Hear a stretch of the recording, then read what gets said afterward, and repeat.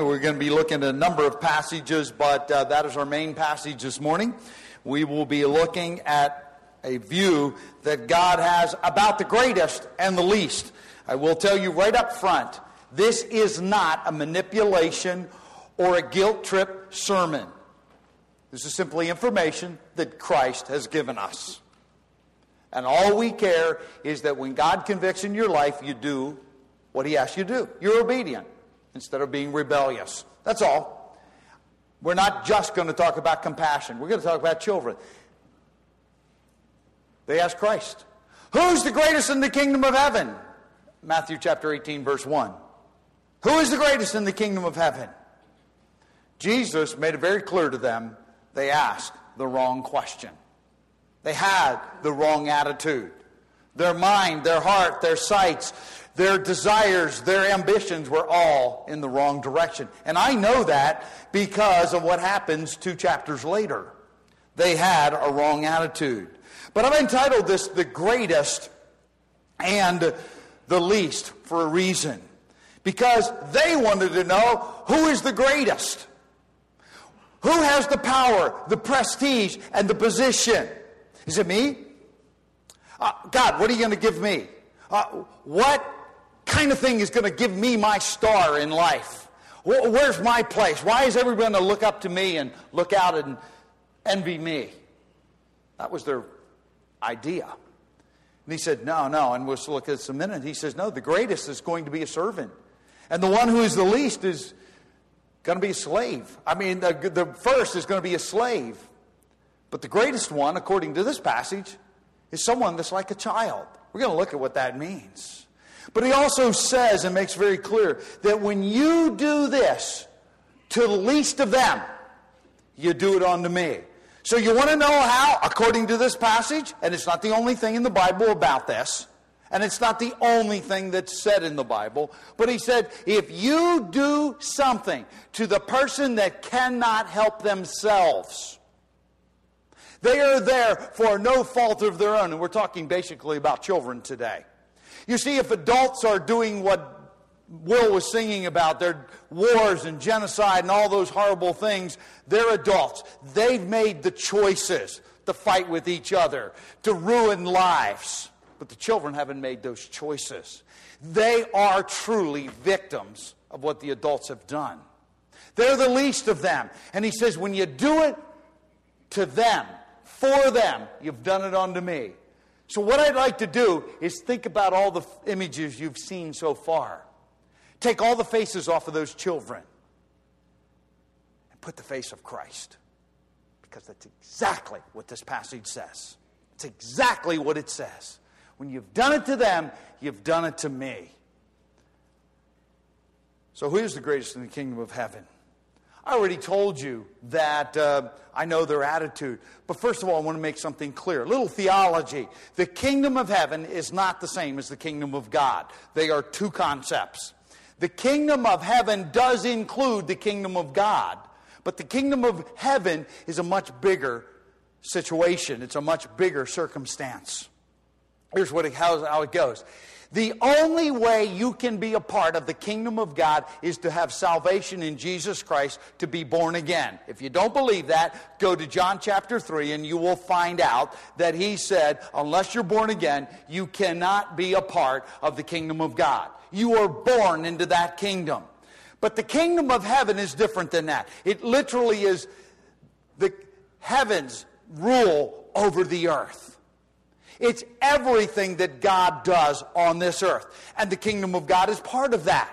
Many other things are a part of that. Secular society, things future, things in the past have all been a part of the kingdoms. The heavens rule over the earth. They've all been a part of that. This is one part. So he's talking about the big picture. Are you going to allow God to rule in your life and to be over your life? Not simply in salvation, but in everything that you do. That's what he wants us to see today. In Matthew chapter 20, I've already been telling you about that. The disciples, two of them, James and John, brought their mother with. Now, I got to tell you, She was a feisty one. She came right up to Jesus with her sons, one on one side and one on the other, and said, by the way, command that my son sit on your right and left in your kingdom. Whoa! I'll tell you what. Can you imagine the other 10? And I already know they were indignant. They were like, who in the world do you think you are? And why are you doing this? Because there was a problem here. Hey, my boys are better. You know, they ought to be in the right and the left. He said, that's not up to me. And he said, by the way, can you drink the cup that I drink? Can you go through what I'm going to go through? And of course, oh yeah, we can. Of course, they couldn't. But he, again, told them the same thing that I've said earlier. He made it clear to them that they're asking the wrong question. He says the Gentiles, their leaders, they rule over them. And their great men exercise authority over people. But he said, not you. Not you. Here's what he said. It's not so among you, but whoever wishes to become great among you shall be your servant. Ooh, that kind of turns things on its head. And whoever wishes to be first among you, shall be your slave. Just as the Son of Man did not come to be served, but to serve and give his life a ransom for many. He said, you do not look at things the way the world looks at them. You are to look at it as completely different. You can go a completely different direction, and your example is only one, and it's the perfect example, and that is Jesus Christ, who didn't come to be served. He had the right to be worshiped and served to the full degree. He had a right to demand everything of us, but that is not what he did. He came and gave his life for us. Wow. Way different circumstance, way different way of seeing things. But in the case in Matthew chapter 18, if you will pick it up at verse 2, he calls a child to himself, and he set him before them, and he said, truly, truly, I say to you, unless you are converted and become like children, you shall not enter the kingdom of heavens.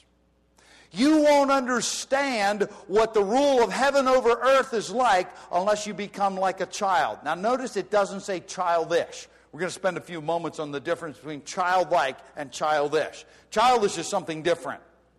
But childlike, and think for yourself, and you can start thinking this way, what does it mean to be childlike? What is a child like? The word converted here is not repent. Repent means to change your mind. Convert means to change your direction. He said, you need to change your direction. You're asking the wrong questions. He said, you need to think very differently than what you've been thinking. He goes on to say, whoever then humbles himself as this child, he is the greatest in the kingdom of heaven. I'd like to put one more word there. Humble. We normally have some pretty poor definitions of humble. We think of a humble person, they walk around there like, woe is me, I'm no good, I have nothing to offer, poor me. And it looks like you could scrape them off the ground. That's not a humble person at all. The biblical illustration is Moses. It says he was a very humble person. Humble? He was leading millions of people. He was standing toe-to-toe and nose-to-nose and eyeball-to-eyeball with Pharaoh and not backing down.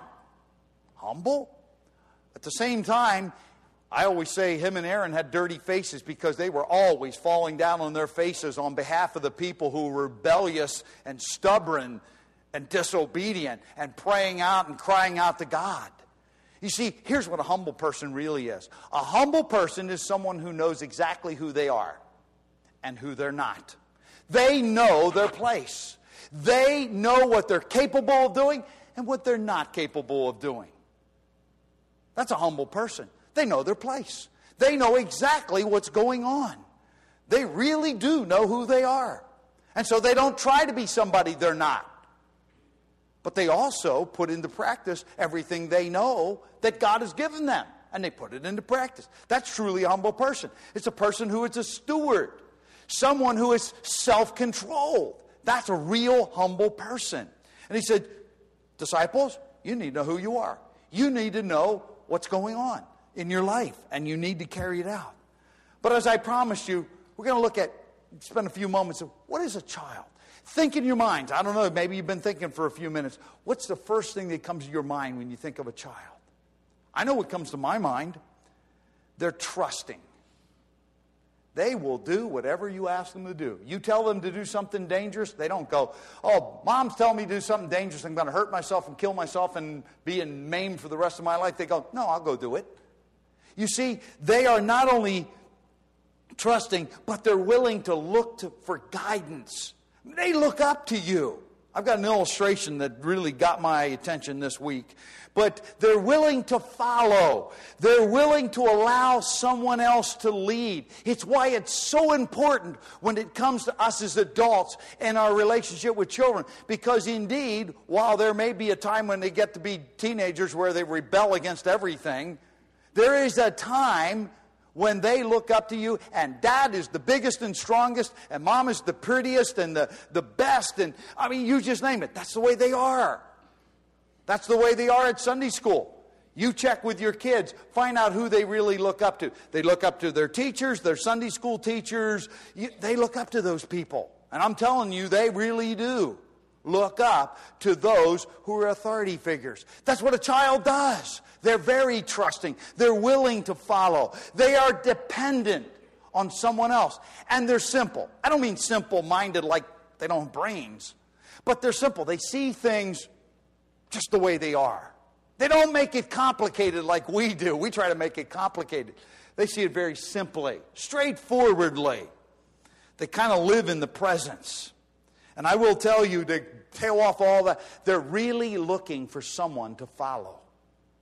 Now, we're going to talk, I already told you this is not a guilt message. This is a message about a ministry. And that ministry is to the least of these, children. I've noticed in the past 6 months to a year, almost everything we touch by way of missions ends up having something to do with children. We sent a whole group of people to Guatemala to an orphanage to help children. The Yearwoods were here.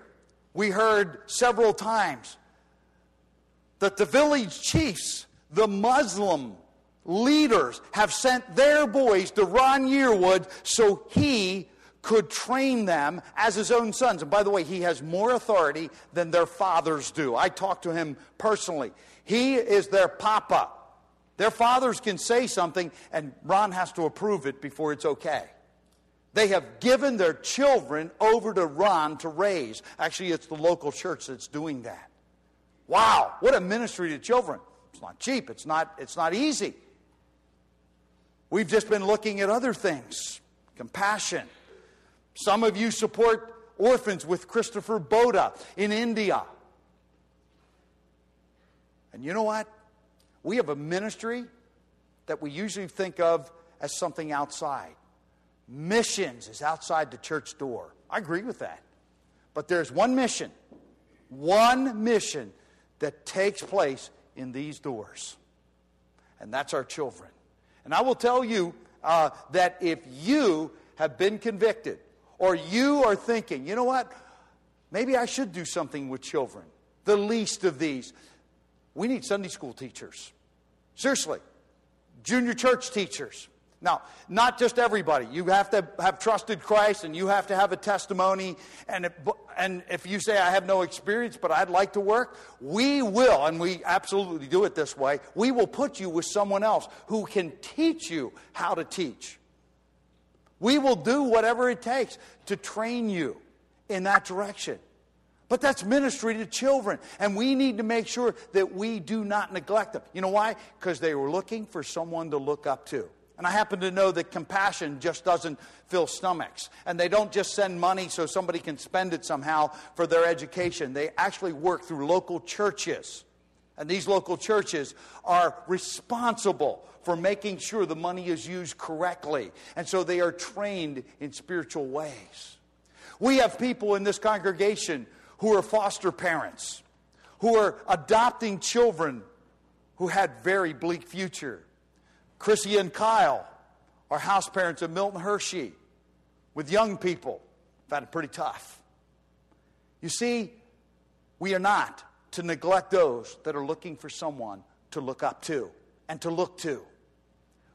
And you might say, I'm a grandparent, I'm a great-grandparent, and I just don't have the energy to do that anymore. I'll tell you what, you got great-grandchildren and you got grandchildren.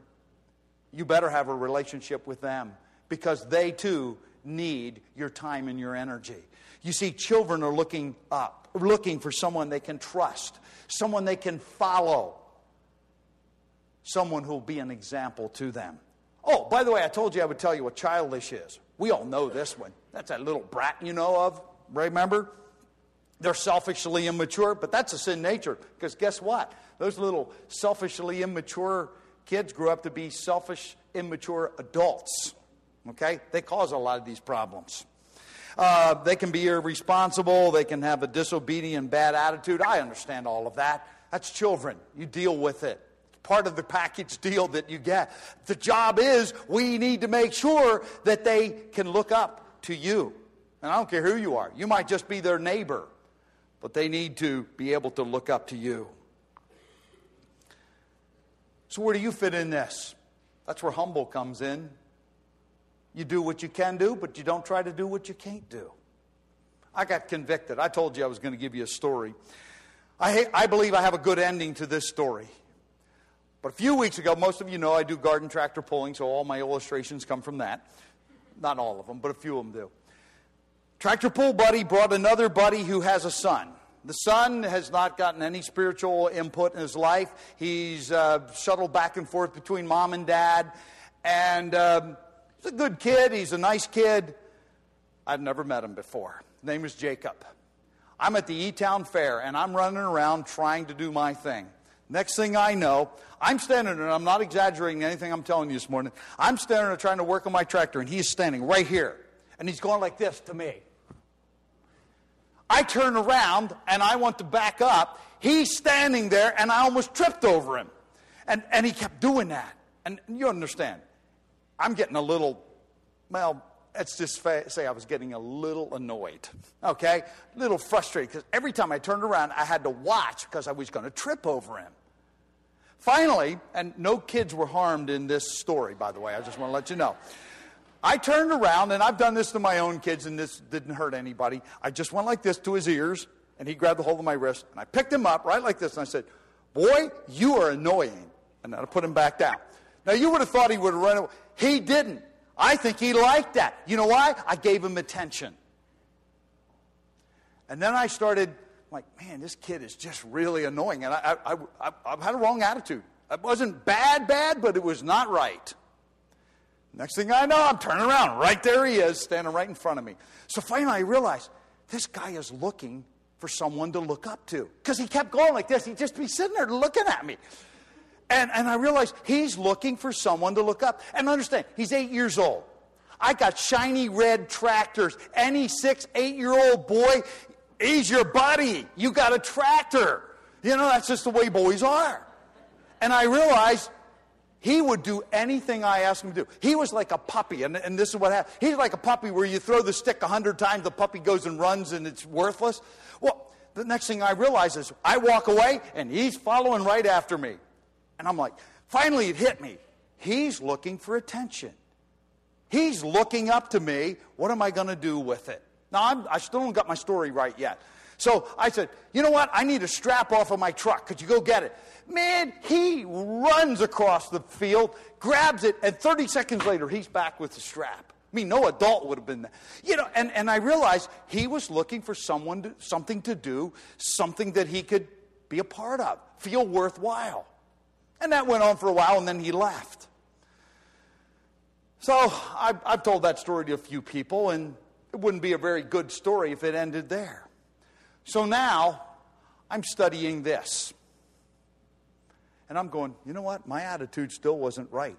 And in the middle of studying on, I don't know if it's Thursday or Friday, in the middle of studying, I'm like, you know what? I can't preach this sermon.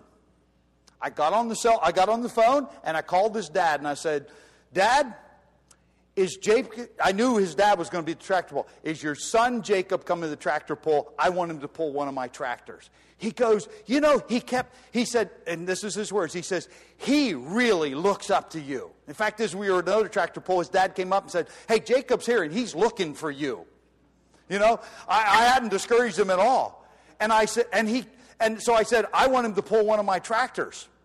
He goes, he keeps asking if he can pull one of your tractors. And I told him he has to ask you. I said, well, he doesn't have to ask me anymore. I'm asking him.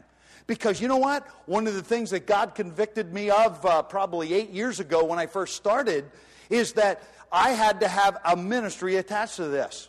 Because that would make it worthwhile. And I had the privilege of working with several young boys in that direction and having spiritual input into their lives.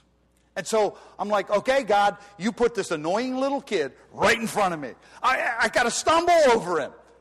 And I'm sitting there at my desk realizing how brain dead I am and how I can't preach this without doing something positive about that. He wasn't able to come yesterday to pull, but he will be, I believe, at our next one here at the church. And I'm going to make sure that kid is my buddy for the rest of my life, because you know what? It's not about the tractor pull. That's the method. It's about the least of these. A kid that needs guidance. A kid that wants some significance in life and somebody they can look up to. And I sure would hope that if he looks up to me, I will be a good example to him and give him more than maybe most people would give. That's what God wants. So if it's a Sunday school teacher, if it's the junior church, if it's sponsoring an orphan, if it's sponsoring Compassion International, whatever it is, all I ask today, and all the Brocks are asking today, is you consider what God would have you do concerning the least of these. That's what he wants. And it'll be different for every one of you. But he wants us to consider that. That's my point this morning. But I need to move on. Because as I said in the beginning, verse 5 says, whoever receives one such child in my name receives me. Notice, he doesn't say receive spiritual blessings. He says receives me. Put your face on that annoying little kid. Put Christ's face there. That's what he wants you to do. In Matthew chapter 25, he goes on, and the righteous have been separated from the unrighteous in this account. And he goes to the righteous and said, hey, you have, when I was hungry, you gave me something to eat. When I was thirsty, you gave me a drink. When I was a stranger, you invited me in. When I was naked, you clothed me. When I was sick, you visited me. When I was in prison, you came to me. And they go, Lord, when did we see any of these things about you? And he said, truly I say to you, to the extent that you did it to one of these brothers of mine, even the least of them, you did it to me. And then there were the unrighteous. And he said, you didn't do these things, the things I just read. You didn't do them. And they said, we never saw that. We never saw you in any of those circumstances. And you know what his answer to them is? Exactly the same thing. Truly I say to you, to the extent that you did not do it to the least of these, you did not do it to me. Wow. I don't know how much more blunt you can get than that. Can anybody miss what he's saying? Because that's what he's saying. Those that cannot help themselves, children in particular, when you do it for them, you do it to them, for their sake, for their good, for their life. That's the same as serving Christ. Wow. Many times, I say, when you serve the Lord, you are definitely going to be serving other people. This passage, without a doubt, says that. And then he goes on to say one more thing, and I'm way behind in my slides here.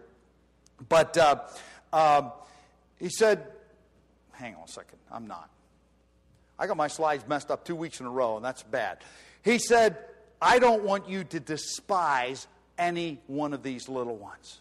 How do you despise a child? The word despise comes out to mean think little of. Really not care about. How do we do that? How do we offend the least of these? I'll give you a list. First of all, you neglect. You simply do nothing. That's what neglect is, right? Really going and destroying something or going the opposite direction. You just do nothing. Just let it go. Don't care. You be a wrong example. You lead them by your life in the wrong direction. You don't care about them. Not seeing them as important. Well, we have more important things to do. We deal with adults. We deal with the high and mighty, and we can change them. Oh, there's a place for all of that. Don't get me wrong.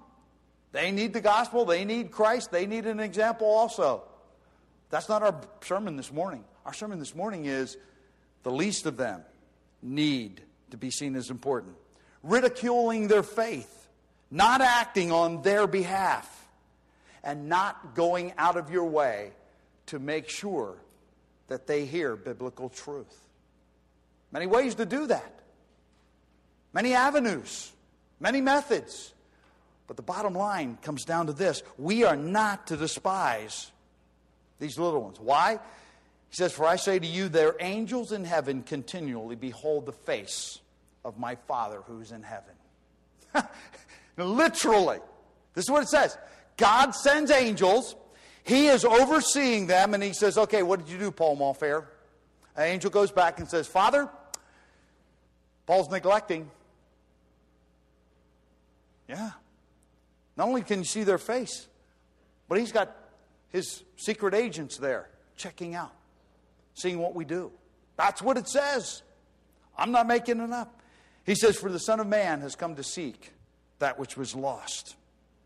And he ends this passage in verse 14 by saying, thus it is not the will of our Father who is in heaven that one of these little ones should perish. Wow. God's will is that these little ones should not perish. Wow. What a great opportunity we have of putting before us, being reminded of the responsibility that we have as adults. But there's another passage, just in case you say, well, that was Jesus and he was able to do that because he's so much greater than we are. Let's go to the Proverbs of the New Testament. James chapter 1. Because James is rubber meets the road. It's not a lot of fancy doctrine that you have a hard time understanding. It's a lot of put it into practice, guys. Put it into practice. Carry it out. Do what you know. James chapter 1, verses 26 and 27. If anyone thinks himself to be religious and yet does not bridle his tongue but deceives his own heart, this man's religion is worthless. We go, yep, that's right. You say you're a Christian, you say you're following Christ, and your mouth sounds like a cesspool. Something's wrong. Kind of smells like the garbage can. Something's wrong. He says, okay, we agree with that. But now look at the context. This is pure and undefiled religion. So now we go to the positive side. In the sight of our God and Father, to visit orphans and widows in their distress, and to keep oneself unstained by the world. The word visit doesn't mean I need to go to India to visit an orphan. Or South America. That's not what the word visit. It can be used that way, of course. But what it means at its root is to be concerned about. I'm doing something about it.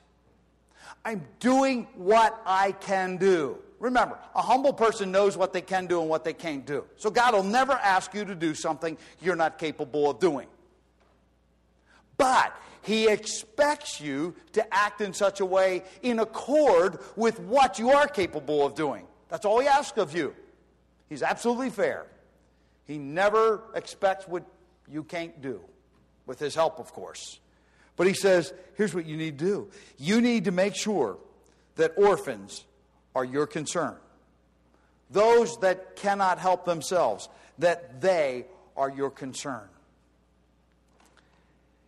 In Matthew, it says that if any of us causes one of these little ones to stumble, and I'm in verse 7, He says,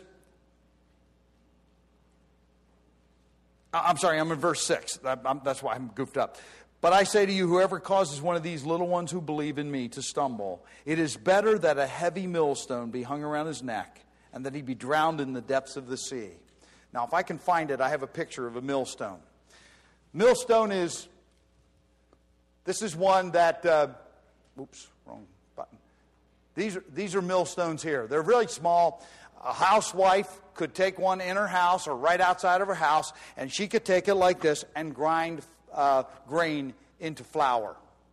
Might weigh 20, 30 pounds. Now, I got to tell you, I can swim. I'm not a good swimmer, but I can swim. You put one of those around my neck, I'm going down. But I'll struggle for a while. That's not what he says here. The one that he is talking about is one that the word heavy actually means that has to do with the donkey millstone. It is a millstone that weighs 200 or 300 pounds that an individual human being could not operate on their own. You would have to put a donkey there and he would go around and that would grind the grain. I got to tell you, I don't care who you are and how strong a swimmer you are. You get one of those around your neck, you're going down. The mafia doesn't do better than this. You're going to go down. He says, if you're despising someone who cannot help themselves and you can help them, he said, it's better for you. Your religion's worthless. It's better for you that you tie a millstone around your neck, jump in the sea, and it's going to take you down. That's what he says. I got to tell you, I would not be making this up because this is pretty hard stuff. Anybody disagree with that? I mean, this is really hard because he's saying you got no excuse. Wow. That's what he says. I'm not making it up. Read it for yourself. I do have a responsibility. Let me just kind of wrap it up with this. There is real and legitimate ministry to children. One of the main reasons is they're not cemented. They're not like you and I, where we're kind of set in our ways. Most people that become believers when they're children. That's why I'm going to say one more time, teaching our children is huge. It's as important as any other ministry or mission we have. It's as important as any other place we give to because children are important. The least of these need to be dealt with. They need to be ministered unto in every way, whether it's giving, whether it's teaching. We need to make those things that God says are important our priority. Giving the Word of God out. It's not just curing poverty. That's a social gospel. That's not what we're about. You remember Jesus, when he gave loaves and fishes to a whole multitude of people, way more than 5,000. He didn't do it just simply because they had an empty belly. He did it because they were there to hear the Word of God, and he made it possible for them to continue on in that direction. You see, the two are together. The priority needs to be there. We need to make sure that we do everything in a proper balance. And these things are not a flash in the pan. Many of you that have raised children already are in the midst of it. You know that they're not born a few weeks ago, Lauren, and all of a sudden it's over and now you can move on. It doesn't work that way. It's a long-range goal. And that's always the way it is with children's ministries. It's not just a flash in the pan. It's not just, oh, they got saved, now they're okay. No, they need to be taught. They need to have example. They need to have their needs met. And as we go through all of these things, we see how important it is that we have a long-range view, that we do not despise them, that we make sure that we minister to the least of them. Because when we minister to the least of them, we minister. We've done it the same as if it would have been Christ. That's our challenge today. The Brocks are going to come up and give you a few words of instruction about what to do afterwards if you're interested in being a part of Compassion International.